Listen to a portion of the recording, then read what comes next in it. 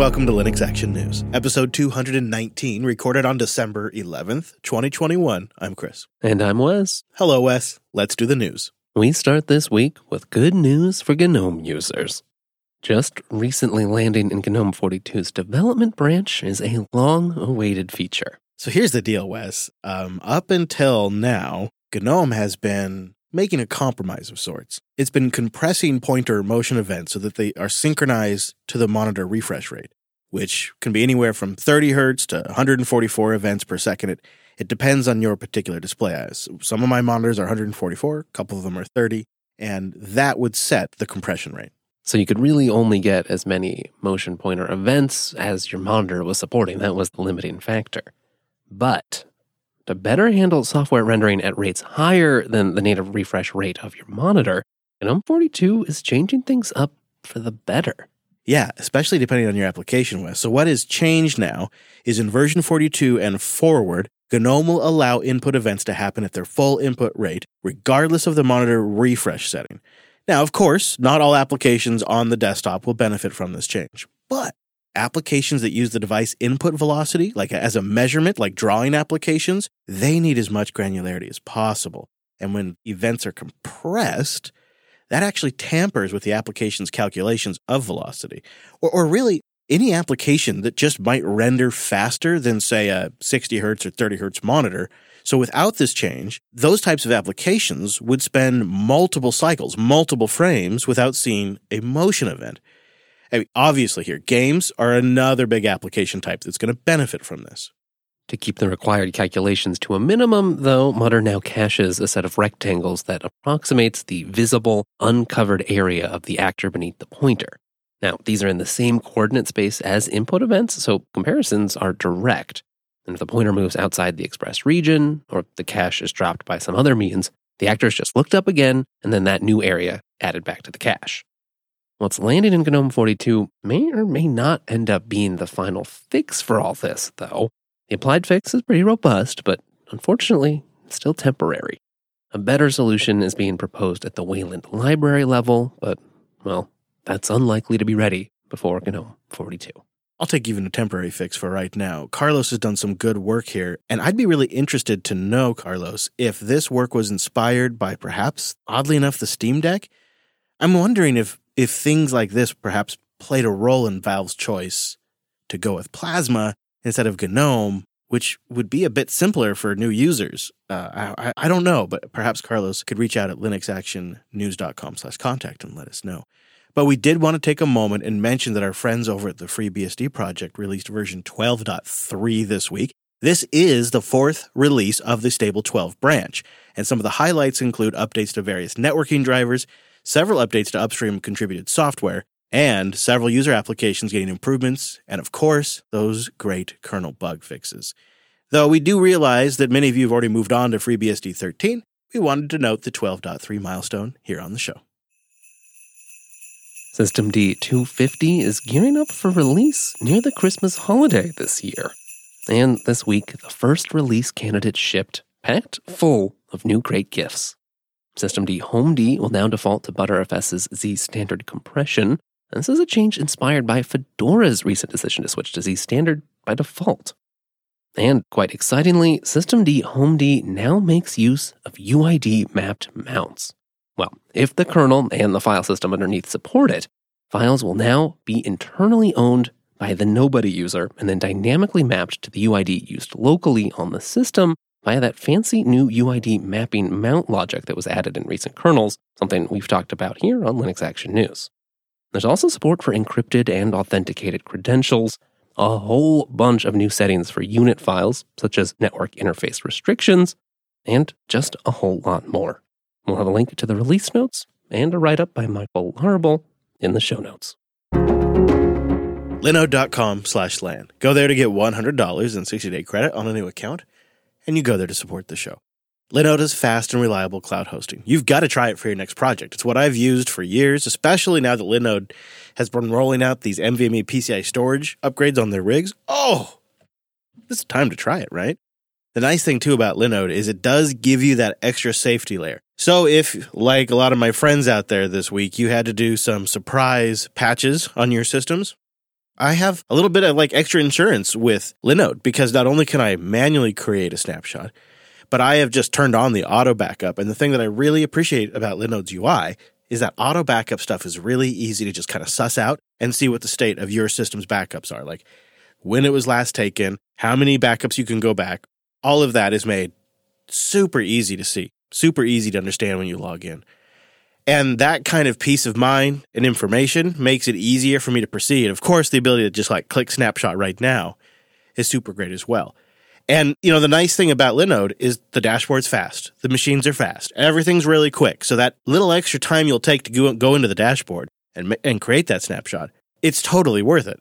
And the nice thing is their API is fantastic. So you can do a lot of this stuff programmatically. Or if you just like to go my route, a little lazier, use their command line tool for this kind of stuff.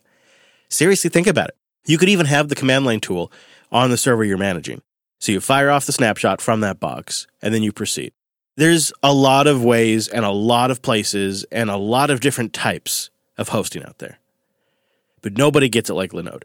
With 11 data centers around the world, 40 gigabit connections coming into the hypervisors, and 18 years plus now of doing this. I mean, they just keep getting better and better, and they've really stepped it up over the last few years, and they blew me away, and now they've got a customer for life. I want you to try it and take advantage of that $100 offer. Go to linode.com/LAN. Get $100 for 60 days on a new account, and you really do support the show. It makes a big difference for me, it makes a big difference for you, and everybody wins. linode.com/LAN. And thank you to Ting, linux.ting.com. If you're sick of overpaying for cell service, go see how much you could save and then get $25 off of that by going to linux.ting.com. I've been a customer since 2013, and it's just a smarter way to do mobile. It's how mobile should have to be done in the US if we had some decent regulations or some real competition out there. But because we got a duopoly, you really don't get to see these kind of features unless you have somebody that comes along and brings it all together. That's what Ting does. They're an MVNO, or a mobile virtual network operator. They get access to the big carrier networks, but they get to layer on their superior customer service and their superior pricing model because they don't have to pay for digging the holes in the ground to stand up those towers. And this Christmas marks the first year one of my kids gets a cell phone. It's one of those things I've debated a lot about, but now that they are getting into after-school events and sports and all these kinds of things, it's becoming more and more necessary. And there's just no other way I'm going to go than Ting. I love Ting's simplicity. You can get plans that start at $10 a month, plans with unlimited talk and text and just the right amount of data that you need, and every plan gets access to Ting's award-winning customer service with nationwide LTE and 5G coverage, plus the freedom of no contracts ever. It's simple to switch to Ting, and it's quick. So go to linux.ting.com. See if your current phone will work. It probably will. Create an account and pick the plan that's right for you, and then Ting's going to send you a SIM card, and you're going to get active in minutes. Go see how simple it is and take $25 off. linux.ting.com. And now, we wanted to take a few moments to talk about the biggest news story this week. The new vulnerability that's been found in the popular open source project Log4j. Any Java application that takes advantage of Log4j and uses the official JVM version 11 or older is impacted. Putting that another way, it's just a huge amount of software. Initially discovered as a Minecraft exploit, researchers have demonstrated that many popular products and services are vulnerable. Maybe the most infamous is simply just changing the name of one's iPhone to exploit this issue on iCloud. That's pretty bad. Of course, some of us also recall the Apache Foundation tweeted that Log4j is being used on the Mars Linux copter. Not an easy patch, I imagine. Thankfully, though, I don't think there are too many remote connections on Mars just yet. In short, this vulnerability stems from the fact that Log4j supports evaluating certain lookup values before it actually writes to the log. The most dangerous of these performs a remote JNDI lookup on a user-controlled value. Yeah, that stands for the Java Naming and Directory Interface. It provides an API for applications to interact with remote objects, like, say, a remote lookup in an LDAP server. So if your application logged user-provided strings, and this lookup functionality is enabled, after a few steps, an attacker can successfully execute arbitrary code on the remote host. Yeah, here's how that might work. First, an attacker sends in some malicious data with one of these lookup values encoded in it. Then, if the server logs that data in a request, which is super common, you gotta log user input when you're trying to track down bugs and issues later on. Well, that malicious payload directs the server to perform a remote lookup at an attacker-controlled address. And yeah, LDAP is a big one you see in a lot of these example attacks that have been put up on GitHub. That triggers the vulnerability. Log4j, the library, goes out, makes that request, and because it's an attacker-controlled server, well, the response from that server contains a path to a Java class file. Well, that gets downloaded and then injected into the running server process, which, boom, remote code execution right there.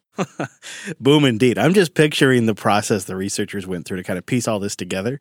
Clearly, they had some good insights on how this works, but it's a rough one. There's patches out, right? But we all know this. I hate it. You hate it. Everybody hates it. But a lot of services are going to be impacted by this. And it is versions of JVM that have been out since 2006, which means a lot of old enterprise software is going to be impacted by it. And I was hearing from friends and listeners all weekend that they were rushing to patch this up over their Saturday. Unfortunately, it's also present in a whole bunch of products that have been around for a long time. Java is just everywhere, and we know those things don't get updated very regularly, if at all. No. I think it's one of those situations where people just think of it as part of the infrastructure and they build their applications on top of it, and why ever touch it? Even though we're only talking Java 11 here, that was from 2019. That's actually not that long ago. This whole thing is also about open source funding, right? Here we are again with multiple billion-dollar companies being exposed because some small little piece of open source infrastructure hasn't really been getting funding or attention. Yeah, this is one of those where the memes kind of put it in perspective, oddly enough. So we'll link to a repo that collected some of the best, and there's a lot of them. But it's like these little bits of open source software that can just topple an entire empire. And there have been several high-profile examples of this, one just recently in NPM. And I actually think we're getting to a point where some of these companies, like your Googles and your Microsofts and your Apples and your Samsungs, they're actually willing to pay developers to fix this stuff. But it's tricky. We've experienced this just on our own little small scale here at JB, that when you try to pay open source developers for their time, it's not just a simple thing. There's often international things you got to sort through. And some developers, a lot more than you'd expect, are very picky or very restricted in how they can get paid. And some of them have moral obligations about what companies they will or will not work with. A lot of times PayPal is on the list of companies that open source developers, especially the free software developers, just refuse to work with. And additionally, Google and Amazon, they're not gonna go on Log4j's Patreon and become a Patreon supporter in one of their tiers, right? That's not how these massive companies work. They live in the land of invoices, POs, and ACH payments, not PayPal payments, not Patreon payments, not GitHub sponsors. That's just not what these companies do. They have finance departments. They don't have individuals that have PayPal accounts that go support some developer. So we need a way that's not a big foundation or some law firm, but some platform that lets developers get paid in the language, in the means that these companies want to do it. And I know this sounds odd, but I can tell you from being on this end, there have been multiple situations where we're like, we don't have a way to pay this guy because he doesn't want to work with PayPal, or there's this restriction because of the country he's in. And it's so much more complicated than just send them a tip. And it gets even more complicated when you have these companies with policies and procedures, and they're used to interfacing with other businesses, not individuals. It's a really hard problem to solve. Yeah, you're right about that. And you point out that sometimes foundations, maybe some sort of nonprofit, sometimes that can work, but it also comes with its whole host of own challenges. And it doesn't seem like it's scaled successfully. Those have been reactionary moves when we discover something like OpenSSL vulnerability. Then we'll set up some sort of foundational structure that provides a support infrastructure. But in the meantime, there's thousands of different open source projects out there that aren't on anyone's radar that go along for a decade and never get any funding, just like this one. I'm not sure there is an easy answer, unfortunately. Although, maybe. What if we start making these patches NFTs? There you go. NFT for a pull request, or you know what? It could be even simpler, Wes. It could just be like a screenshot. Yeah, a screenshot of the Git diff. Perfect. Yeah, they'll make 70, 80K and their whole year of development will be funded. Why didn't they think of that? I don't know. Maybe until the NFT thing comes along, maybe you'd like to join a network-wide membership that we now have here, which includes every episode of Linux Action News ad-free. We're just getting that added to the feed right now. If you go to jupiter.party, you can sign up. And for a limited time, I'm applying a holiday discount that takes $2 off the price for a year. It's just the price of 2 show memberships, but you get access to all the special feeds for all the shows we produce here at Jupiter Broadcasting. And it's the only way to get Linux Action News ad-free. So go to jupiter.party and sign up for a membership. And also, you can give the gift of a Jupiter membership.